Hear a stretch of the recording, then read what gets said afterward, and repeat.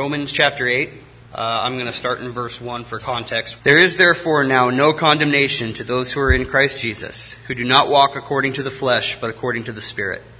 For the law of the Spirit of life in Christ Jesus has made me free from the law of sin and death. For what the law could not do, in that it was weak through the flesh, God did by sending his own Son in the likeness of sinful flesh on account of sin. He condemned sin in the flesh, that the righteous requirement of the law might be fulfilled in us who do not walk according to the flesh, but according to the Spirit. For those who live according to the flesh set their minds on the things of the flesh, but those who live according to the Spirit, the things of the Spirit. For to be carnally minded is death, but to be spiritually minded is life and peace. Because the carnal mind is enmity against God, for it is not subject to the law of God, nor indeed can be. So then, those who are in the flesh cannot please God. But you are not in the flesh, but in the Spirit, if indeed the Spirit of God dwells in you. Now if anyone does not have the Spirit of Christ, he is not his. And if Christ is in you, the body is dead because of sin, but the Spirit is life because of righteousness.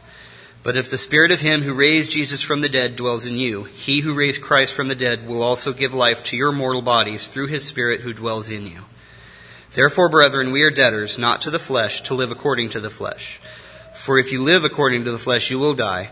But if by the Spirit you put to death the deeds of the body, you will live. Father, thank you for your word. Thank you for sending Jesus to do what we couldn't do, to pay the debt he did not owe because we could not pay it, Lord. Just bless this reading. Bless the words of your word, Lord, as Jackie explains them to us today, that we might receive all that you have for us from this morning. Thank you, Jesus. Amen. Man, what a good morning. God is good, isn't he? All the time. You guys are so good. Well, as we continue to go through, I want to give you a little bit of encouragement. A guy I know took 10 years to get through the book of Romans, and we're way ahead of schedule according to his. The other encouragement I want to give you is this idea that the things that we're looking at here are so vital. I hate to be in a hurry, in a rush, and somebody doesn't understand it, doesn't comprehend what it is that we're talking about. As you're sitting there in Romans chapter 8, just flip over to chapter 1 and remember where we came from. And in chapter 1, verse 16 and 17, we have the theme of the book, if you will, the verse, the key verse of Romans. It says, "For I am not ashamed of the gospel of Christ, for it is the power of God unto salvation, for everyone who believes, for the Jew first and also for the Greek. For in it, the gospel of God, the righteousness of God is revealed from faith to faith, as it is written, the just shall live by faith." The principles of the righteousness of God, the first 8 chapters of Romans deal with that. And here in a week or two when we finish up chapter 8, and we conclude that section, we'll move into a little more of the practical things. But today, as we are working our way through, I just want to make sure we're on solid ground. There's some real practical things that Paul talks about there in Romans chapter 8 that I don't want us to miss. But we got to remember where we've come from and the reason behind the scriptures that we're reading. In the first 3 chapters, the scripture declares to us that all creation is guilty before God. Not most, not some, not only the really bad guys, all of creation, everyone born on earth. We're guilty. We're guilty of refusing to love the most lovely, refusing to honor the most honorable, refusing to value that which is most valuable. We find that Scripture declares to us that we are under condemnation and thereby children of wrath, awaiting the wrath of God with no expectancy that we deserve other than that. In fact, in John chapter 3, verse 19, it says, "This is the condemnation." This, specifically, that light has come into the world, and men loved the darkness rather than the light because their deeds were evil. We are broken. We have a bend. I don't have to think of something sarcastic. It just pops into my mind. But I have to work at finding something good to say. It's natural to do that which is evil. It's supernatural to do that which is good. And so mankind finds himself condemned. But chapter 3 through 5 tell us that God so loved the world that He gave His only begotten Son. That while we're in that state of brokenness, guilty, of not loving that which is most lovable, and not valuing that which is most valuable, of not honoring that which is most honorable, He sent His Son to take upon Himself our failure, our sin. And He who knew no sin became sin for me that I might become the righteousness of God. That's the miracle of justification. That God traveled distances we can't even begin to fathom or understand in order that He might come and present Himself the perfect sacrifice for the sin of the world. The blood of Jesus Christ is sufficient for every man, woman, and child that has ever been born or ever will be born. The blood of Jesus Christ is sufficient to pay all that debt. It is only efficient to him who believes. See, when we believe, put our faith in the sacrifice of Jesus Christ, His death, burial, and resurrection, His sinless life, and His substitute sacrifice for me, then God makes me righteous. I don't become righteous, and not like somebody snapped their fingers. I would do it, but I can't snap my fingers. There's a good one. Who did a good one? Oh, Gary. Every time I point, okay. Because every once in a while I need somebody to snap for me. So you got to be here. That's the way. So it's just like that. I don't become righteous. I don't become righteous like that.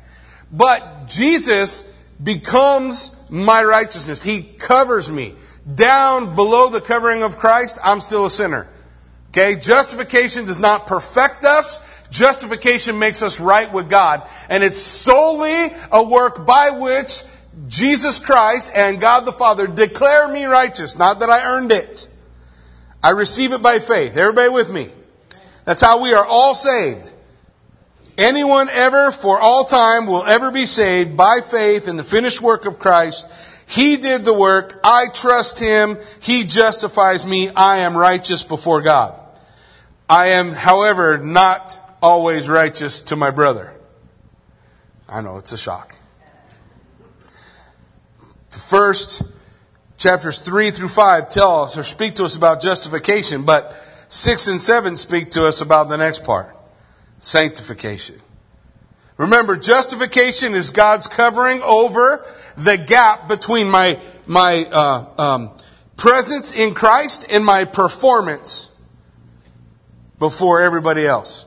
His justification covers the gap. God doesn't see that gap, but we see that gap. But when we come to sanctification, in sanctification we see that it's the act of God by which God, separates me from the world. He separates me from the world by this incredible thing that we have got to grasp. He lives in me. That makes me different from everybody else. Christ in you, the hope of glory. He comes in me, and instead of external expectations of the law, I have an internal empowerment where my desires change, my attitude changes, and I, day by day, moment by moment, become more and more like Christ. So sanctification closes the gap between my presence in Christ and my performance. It closes the gap. It's still His work inside of me. That was chapter 6 and 7.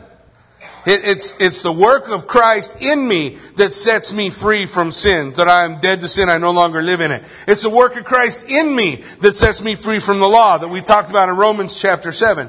It's the work of Christ that is accomplishing all those things. But when we come to chapter 8, there are two things. I was going to focus just on glorification, but I have decided not to. I added one. I want to focus on two: security and glorification. Security is a concept spoken of in Romans chapter 8, by which I am held secure in my salvation by the hands of God Almighty. God never loses one of His own. Nobody goes, bloop, oop, accidentally I lost my salvation. That doesn't happen. We are secure in Christ. In fact, we'll see it when we get to verse 30, but let's look there real quick. In Romans 8, 8 verse 9, it says, "But you are not in the flesh, but in the Spirit, if indeed the Spirit of God dwells in you. Now, if anyone does not have the Spirit of Christ, he is not His."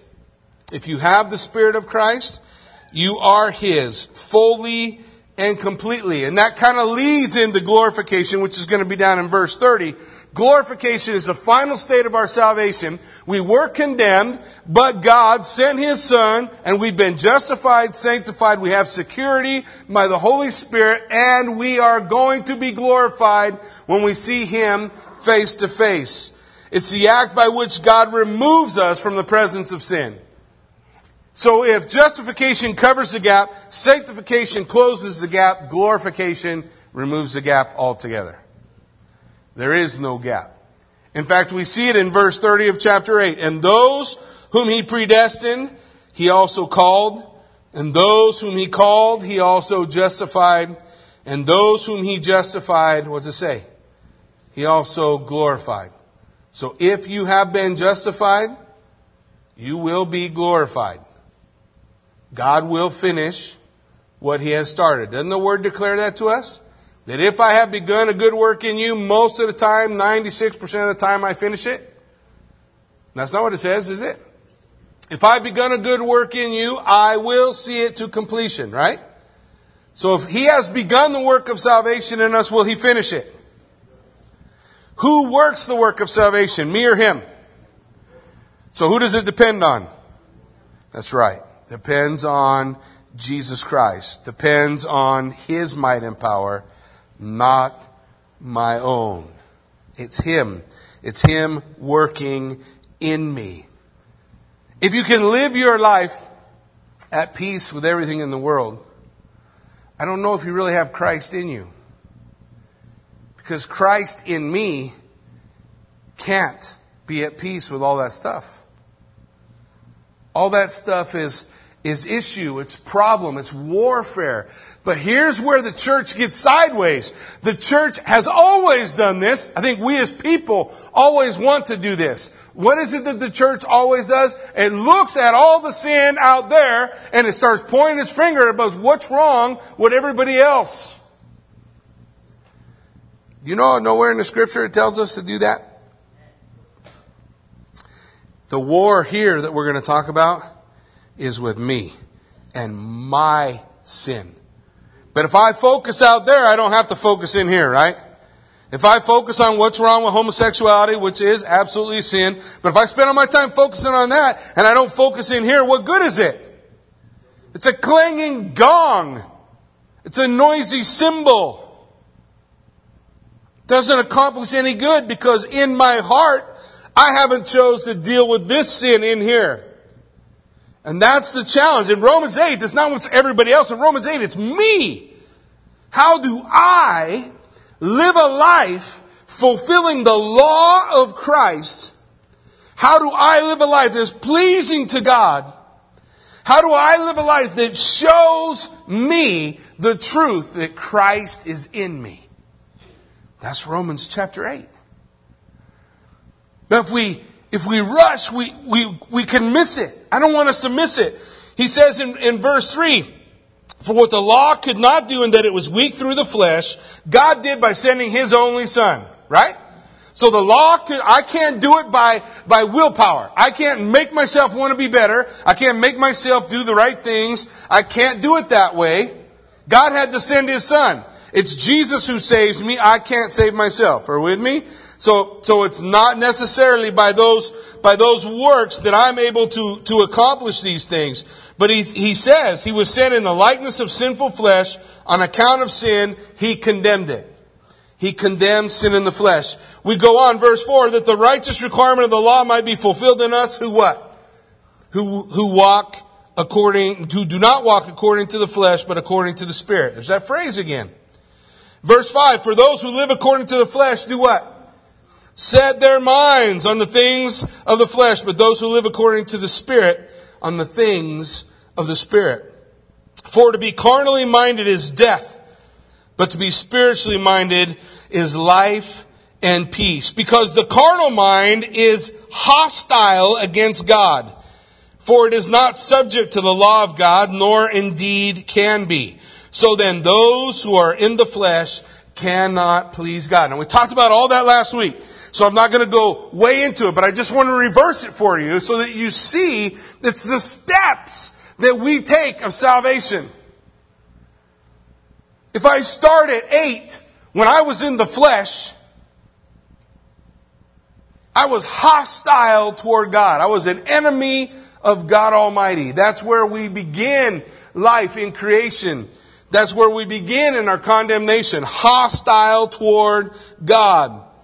But then, when I place my faith in Jesus Christ, I have the life of the Spirit within me. We see that in verse 6. The life of the Spirit that begins to take hold. In verse 5, we should see that the life of the Spirit sets a spiritual mindset where my mind is on the things of the Spirit, not on the things of the flesh.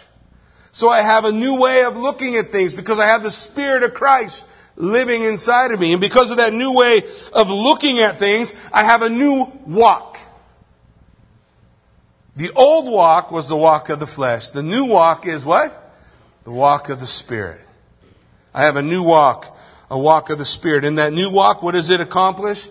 It fulfills the law. You remember how?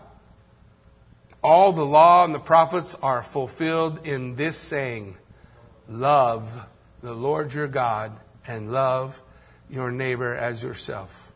Love fulfills the law.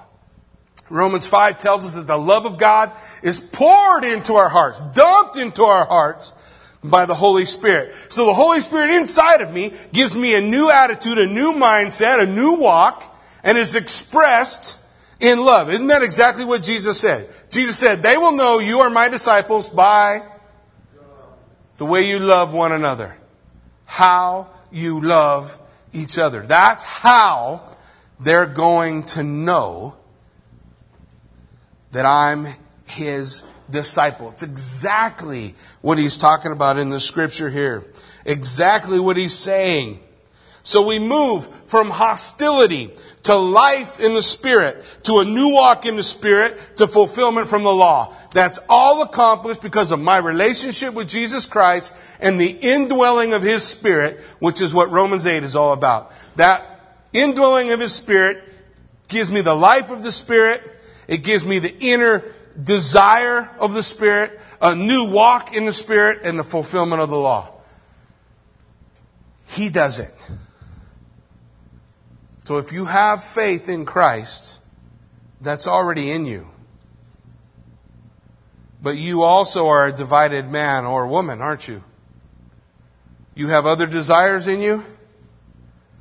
And that's what he goes on to discuss as we work our way through the scriptures. Let's pick it up in verse 10. In verse 10 of Romans chapter 8. Well, let's back up just so we can understand. Verse 9, he says, but in great contrast to those who are walking according to the flesh, you are not in the flesh, but in the Spirit, if indeed the Spirit of God dwells in you. Now, if anyone does not have the Spirit of Christ, he is not his. Is it possible to be saved without the Holy Spirit in your life? It is not possible to be saved without the Holy Spirit. We saw the Holy Spirit enter into the lives of the disciples. I don't know why everybody everybody doesn't. I don't know why people have a problem with it. When God said in Genesis 1:1, let there be light, what happened? Where's light, right? There was light. When Jesus said in John chapter 20, when He breathed on the disciples and said, receive ye the Holy Spirit, what happened? He waited for 50 days. No, He did not. They got the Spirit right then. They were saved at that moment. The Holy Spirit came into their life and they had the life of the Spirit. And they had the battle inside of them now between the Spirit and the flesh. But Jesus said, wait here until you have been endowed with power when the Holy Spirit has come upon you, overflowed into your life. When that power comes on you, you'll be ready for ministry. When that power comes on you, you'll be ready for ministry. He didn't say that's when the Holy Spirit will be in you. The Holy Spirit is in you the moment you, by faith, receive Jesus Christ as your Lord and Savior. You have the Holy Spirit. He is in you. If you don't have the Holy Spirit, you're not His.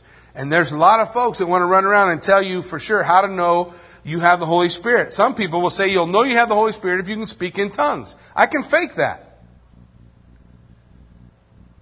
I can fake that. You'll know you have the Holy Spirit if you prophesy. I can fake that too. You'll know you have the Holy Spirit when the things we're talking about in Romans chapter 8 you see in your life. And the thing, the part of the Spirit that has the greatest premium is not tongues or prophecy or healing, and all those things are for today and happen today. The greatest thing to see in the life of a believer that they have the Holy Spirit is love. Love is not natural. Not God's love. God's love is supernatural. He loved the world and didn't expect anything in return. He died for the world, that the world might be saved. But did He make anybody do it? He left it out to whosoever will. Whoever will receive the free gift that is being offered, to them they will be called the sons of God. To as many as believe on His name. The love of God is supernatural love. Let's look at verse 10 and we'll see the confidence. We see the walk of the Spirit, the mindset of the Spirit, the enmity or the hostility toward God, right? Not valuing the valuable, not loving the lovable, not honoring the honorable, not doing any of those things. Now we see the confidence of the Spirit in verse 10. Look what it says. And if Christ is in you, the body is dead because of sin, but the Spirit is life because of righteousness. That's a great description of my life. My body is dead. And when he's talking about the body, he's talking about our old man, our old nature, the old desires. They've been crucified with Christ. It's no longer I who live, but Christ who lives in me. The old man is not on the throne. He's been moved from the throne. The body is dead because of sin. The only chance, the only way that I have to fight is because I have the Spirit.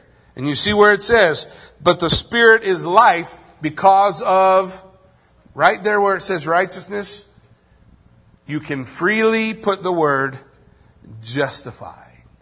I have been justified. I have life because of justification. It's the same word, righteousness and justification. It's the same word. You look in different Bible translations, you'll see it. What's he saying? Because I've been justified, because I have a right relationship with God, because that is right, I have life. I have the Spirit. The old man is still death. But inside of me now I have a means by which I can fight, by which I can do battle, by which I can join in, be part of the process. See, justification is essential. Sin brings death. Righteousness brings life. But look at verse 11. But if the Spirit of Him who raised Jesus from the dead dwells in you, He who raised Christ from the dead will also give life to your mortal body through His Spirit who dwells in you. The power of the Holy Spirit brings security and confidence for the future. The Holy Spirit in you is a guarantee that you're going to be resurrected. That you'll be part of the resurrection. Daniel told us there is a resurrection of the dead. There's a resurrection of the evil, and there's a resurrection of the righteous. And that we're part of the resurrection of the righteous is confirmed by the presence in the believer of the Holy Spirit. He who raised Christ from the dead. Just an interesting side note, we won't chase it down too far. But in Ephesians chapter 1, somewhere around 19 and 20, the Scripture tells us that God the Father raised Jesus from the dead. In John 10:18, the Scripture tells us that God the Son raised Jesus from the dead. In Romans 8:11, the Scripture tells us that it was the Holy Spirit that raised Jesus from the dead.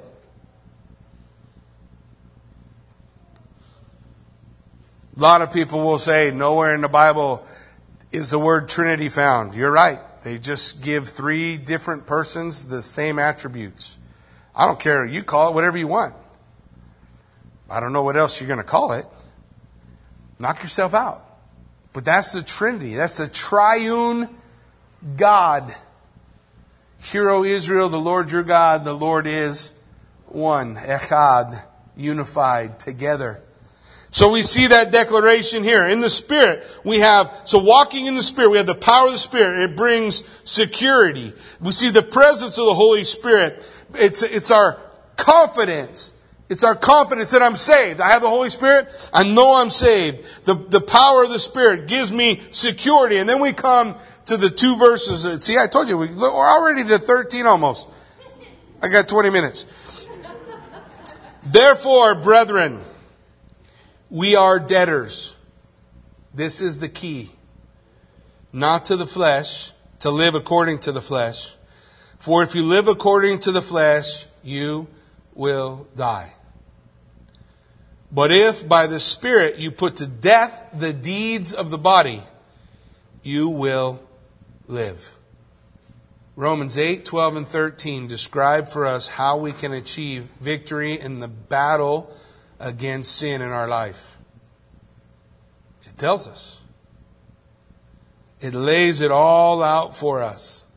It speaks to us and says we are debtors. That means we owe a debt. And I would say we owe a debt to both. We owe a debt to the flesh. The debt we owe to the flesh is constant warfare. Constant. No days off. Constant warfare to the flesh. I don't want to be a debtor to my destroyer. I don't want to continue to pay a debt to the flesh and find myself paying for my own destruction. And that's what the Word declares. To live according to the flesh, you will die. My flesh has been trying to kill me from the day I was born. And it will not ever stop. The flesh is at enmity, hostile toward God. Your flesh, my flesh, don't matter who. All flesh is hostile toward God. I also owe a debt to the Spirit. The debt I owe to the Spirit, I owe the Spirit everything. I owe it everything. I owe Him everything.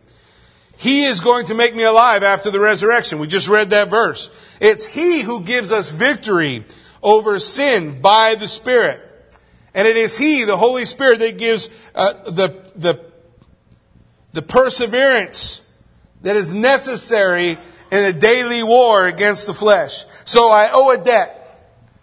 To the flesh, I owe a debt of warfare. Constant warfare. To the Spirit, I owe a debt of everything. Because every good thing in my life passes through His hands. Every good thing comes through Him. Here's the problem, guys. We are to be at war against the flesh. But so many people play at their Christianity and they live their Christianity without vigilance. They live their Christianity without passion. They live their Christianity without the pursuit after holiness. And if we can be satisfied in that place, if we can be satisfied without warfare, that's a scary place to be. There's no life there, the Bible says. No life. You live according to the flesh, you will die. Death. That's it. No life. I want to remind you what Jesus said. I always love what Jesus said because nobody ever wants to argue after Jesus said it. So I could make a case that He said every word in the book because Jesus said something like that. But we'll leave that for a later discussion. And let's look at Matthew chapter 18. Matthew chapter 18, around verse 7 through 9, Jesus had a teaching. A lot of people said, man, this is a hard thing, a difficult thing that Jesus is laying out for us in Matthew 18. Matthew 18, verse 7, He says, "Woe to the world because of offenses. For offenses must come, but woe to the man by whom the offense comes. If your hand or foot causes you to sin, cut it off and cast it from you. It is better for you to enter into life maimed rather than to have 2 hands or 2 feet and be cast into everlasting fire. And if your eye causes you to sin, pluck it out and cast it from you. It is better that you enter into life with 1 eye rather than having 2 eyes and be cast into hellfire." This is my point. I think this is a picture of a radical assault against your sin. Not others. It doesn't say if you see a brother sin and go cut off his hand. This is a radical warfare, a radical assault against your sin, not others, mine. How I am to do warfare, to walk in the Spirit. And this is what these verses are talking about. I think there are 3 questions when we look at this scripture. Hopefully, when you guys looked at this scripture, these 3 questions pop to your mind. These are my 3. Number 1, what are the deeds of the body that we are to put to death? Number 2, what does it mean to mortify or put them to death? What does that look like? And 3, how do we do this by the Spirit? That's the key. So He describes to us how we can walk in the Spirit, what it looks like, how we should do that. He's told us right here in 12 and 13. All we have to do is make application, understand, ask the question, see what it is He's telling us, and then go. And watch the work that God is able to accomplish in us. So what are the deeds of the body? I think He spoke to us about this in Romans chapter 6. So just flick your finger to the... Which way? We'll go left. Go left to chapter 6. We're going to look at 13, 12, and verse 6. Okay? Romans 6:13. "Do not present your members as instruments of unrighteousness to sin, but present yourselves to God as being alive from the dead, and your members as instruments of righteousness to God." These are the deeds we are about to do when our bodies as instruments are becoming instruments of unrighteousness. It's not the things we have already done. It's the things that we're struggling with to do. This is the deeds of the body. Look at verse 12. "Therefore, do not let sin reign in your mortal body, that you would obey it in its lusts." What's the point? When the body is taken captive by sin, that's where we see the deeds of the body. The body is taken captive by sin, and then the instruments of our body, our different parts of our body, whether it's our eyes, our nose, our mouth, depending on what we're doing, those things become the deeds of the body that are headed toward unrighteousness. We look at verse 6. We can know this, that our old man was crucified with him, that the body of sin might be done away with, that we should no longer be slaves of sin. This is key because it means that we can break the power of all canceled sin. So think about that. We can break the power of all canceled sin. Well, what's canceled sin? Everything that died with Jesus on the cross. So if it died with Jesus, it's done. You can break its power according to the Scripture. We're to put to death the deeds of the body. Before we sin, we have the parts of our body, our mind comes into the play, and we have an understanding that Jesus has given us that which we need to overcome it. He's done it. Jesus Christ has done that perfect work. So let me kind of put it together. The deeds of the body are those deeds we are about to do when prompted by sin or lust or unrighteousness. The things we're about to do. That's the deeds of the body. So what does it mean to put it to death? What does that mean? I think putting it to death means we suffocate the sinful deeds. We cut off the blood supply. Put a tourniquet on it till it falls off. Do not supply life to those deeds of the body. Look at Matthew 15. If you're still in Matthew, just flip over a little bit. Matthew 15, 18 through 20. Listen to what Jesus said, because here's what we need to understand. Bad fruit comes from a bad root. So how do I kill bad fruit? I don't pick it. If I pick bad fruit, what happens? There'll be more fruit. So how do I get rid of the bad fruit? I kill the bad root. What's the bad root? Matthew 15 tells us, Matthew 15, 18 through 20. Those things which proceed out of the mouth come from the heart, and they defile a man. For out of the heart proceed evil thoughts, murders, adultery, fornication, theft, false witness, blasphemy. These are the things that defile a man. Not to eat with unwashed hands. In other words, he's telling us it's a heart issue. In order to kill the bad fruit, you got to sever the bad root. This is how it is killed. So what is the bad root?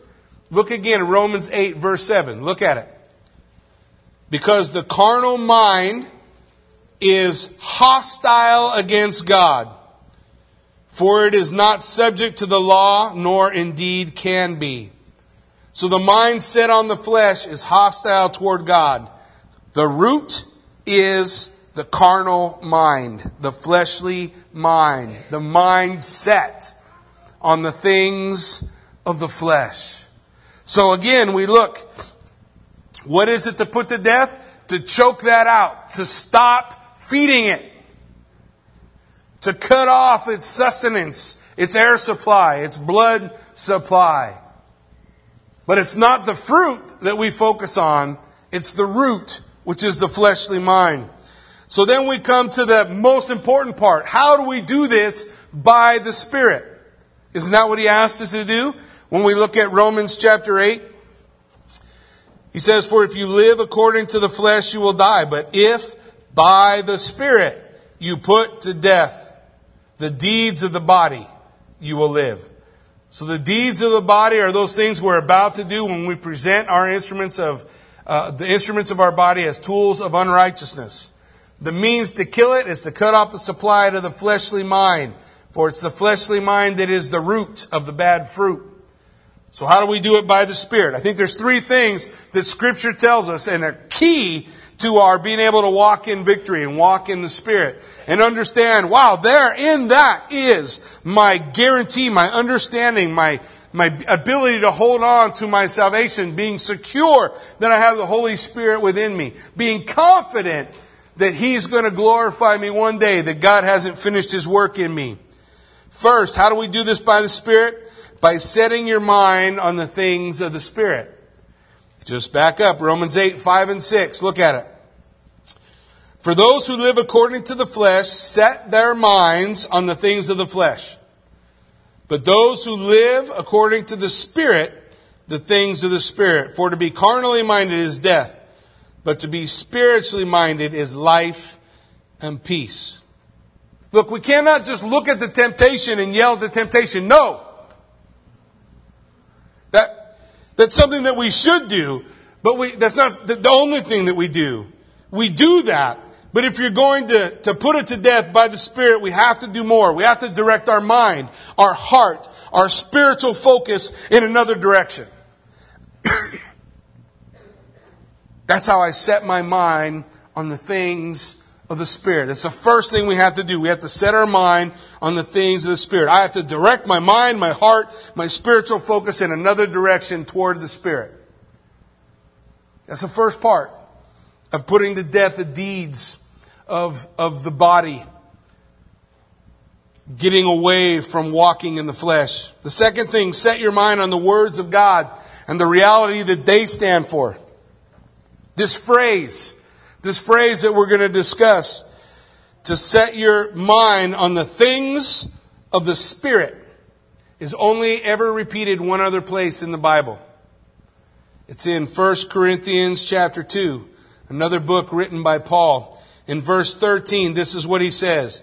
These things we also speak, not in words which man's wisdom teaches, but which the Holy Spirit teaches, comparing spiritual things with spiritual. But the natural man does not receive the things of the Spirit of God, for they are foolishness to him, nor can he know them because they are spiritually discerned. The things of the Spirit are the Word of God, spoken, or in this case, written by His apostles. The Bible that is sitting on our lap. That's how we set our mind on the words of God and the reality that they stand for. Think about it. What does it tell us about the Spirit of God? The only weapon in our arsenal in Ephesians chapter 6 verse 17. What's it tell us? It says to put on the helmet of salvation and the sword of the Spirit, which is the Word of God. If I'm going to put to death the deeds of the body, I'm going to put to death the deeds of the body, then I'm going to utilize the only weapon that God has given us. And it's not to hack somebody else up. It's to do surgery on myself. The sword of the Spirit applied to the deeds of the body. The Word of God is the things of the Spirit. To have our minds set on the things of the Spirit. And then there's one last part of it. One last part. The other thing that we need to have is the hearing of faith, not works of the law. The hearing of faith. Galatians 3:5. Therefore, he who supplies the Spirit to you and works miracles among you, does he do it by works of the law or by the hearing of faith? Why hearing of faith? Why not hearing by faith? Look, he wants to emphasize that what faith hears, receives, and embraces is something heard, the Word of God. He wants to emphasize that the power of the victory is coming from the Word of God, not you. The power to achieve victory is not your willpower, your ability. It is your willingness to hear with faith what the Word of God is saying. And there comes the victory. That's how the victory works. Let me give you an illustration. I found an illustration from a missionary couple. They had 3 kids, and they were sent to a country in Africa. The country that they're sent to is so sensitive you cannot mention it. We've experienced missionaries sent to places where you can't say they're a missionary there. It's not legal for them to be there. This is from one of their letters. And it's a clear example of how to put sin to death. To put the body of sin to death by the things that we just talked about. How do we do it? Listen to what they said. Whereas the Constitution of this country may state one thing, the Word of God says the one who is in you is greater than the one who is in the world. Where fear says, what if something happens? Faith says, so do not fear, for I am with you. Do not be dismayed, for I am your God. I will strengthen you and help you. I will uphold you by my righteous right hand. When worry surfaces, faith responds, peace I leave with you. My peace I give to you. I do not give to you as the world gives. Do not let your hearts be troubled. And do not be afraid. When doubt and frustration scoff, they'll never change. This is a waste of time. Jesus looks us in the eye and responds, with man this is impossible, but with God all things are possible. Do you listen to what they're doing? The desire for sin, to be frustrated, to be angry, to give up, to quit, is there in all the things that they're facing. And they're not afraid to name it. They name it. This is the thing. This country is against us. But right next to it, they put the promise of God. And with the hearing of faith, they believe the promise of God more than the circumstance. That's what it looks like to walk in the Spirit. To put to death the deeds of the body. To kill them. To wipe them out.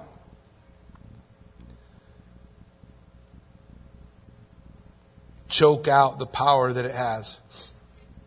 Look, once upon a time, I wasn't this cheery guy that you see now. I was a guy that had a lot of problems, a lot of struggles. Messed up family. Most people don't make it through what me and Kathy been through. So, in fact, I don't know anybody. But I still had a struggle. I needed to change, and I had problems that I couldn't quit. I had things I couldn't stop doing. I had this body of sin in me, this body of death, constantly wanting to lead me down the path of destruction. But then I had the Spirit of life in me saying, that's not the way to go anymore. And I needed to find a way to walk in the Spirit so that I wouldn't fulfill the desires of the flesh. I had to learn to put to death the deeds of the body. And it's so simple. And I found it before I ever understood that it was found in the Bible, in Romans chapter 8. I started to carry around in my back pocket New Testament. And every time I was faced with a temptation where I could feel sin rising up in my body to lead me in its lust, I didn't make an excuse. I didn't do something else. I stopped where I was. You can call the city of Palm Springs. They probably still remember. I stopped where I was. I pulled out my Bible and I read it until I could feel the promises of God washing away the filth that was in my mind. And when the promises of God washed it away, I prayed a prayer of thanksgiving. I closed that Bible and I put it in my pocket. Prior to that time, I never kept a promise to my wife, except to break her heart. I never changed. Nothing ever went a different direction. Didn't matter going to church. Didn't matter singing songs. Didn't matter doing all that stuff. I could not find the power. The Bible said the power's there, that I don't have to do that sin anymore, but the power to find it. I had to realize that this life is war. And I can't just try to live at peace with my flesh and talk nice to it. Oh, it's okay, flesh. You didn't mean that. I can't do that. I go to war. I still do it today. I think that's what the Bible's talking about when it says you walk in the Spirit. That's our guarantee. that I'm willing to do the warfare. Here's the problem. A lot of people come with struggles against sin, struggles in addiction, and problems in their life. And they got all these problems. And it's incredible how many of them know that every solution won't work. It doesn't work. That doesn't work. That doesn't work. Yeah. You're probably right. Then we need to start with a relationship with Christ.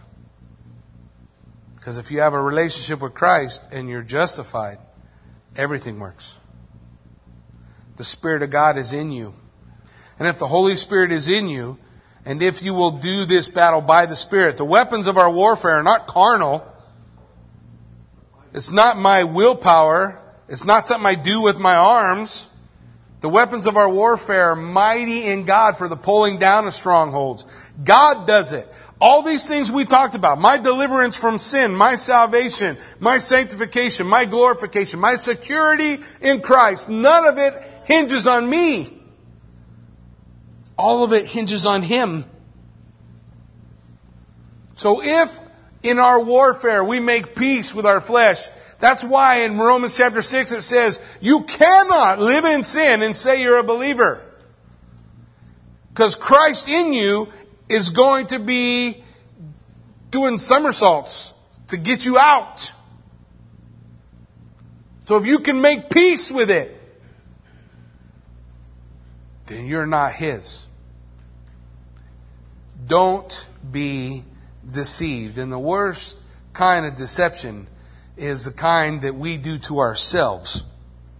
I deceive myself. I got to put to death the deeds of the body. But I don't do it by willpower. I don't do it with some self-help program. I put to death the deeds of the body by making them come in line to the Word of God. There's a famine of the Word of God in the church today.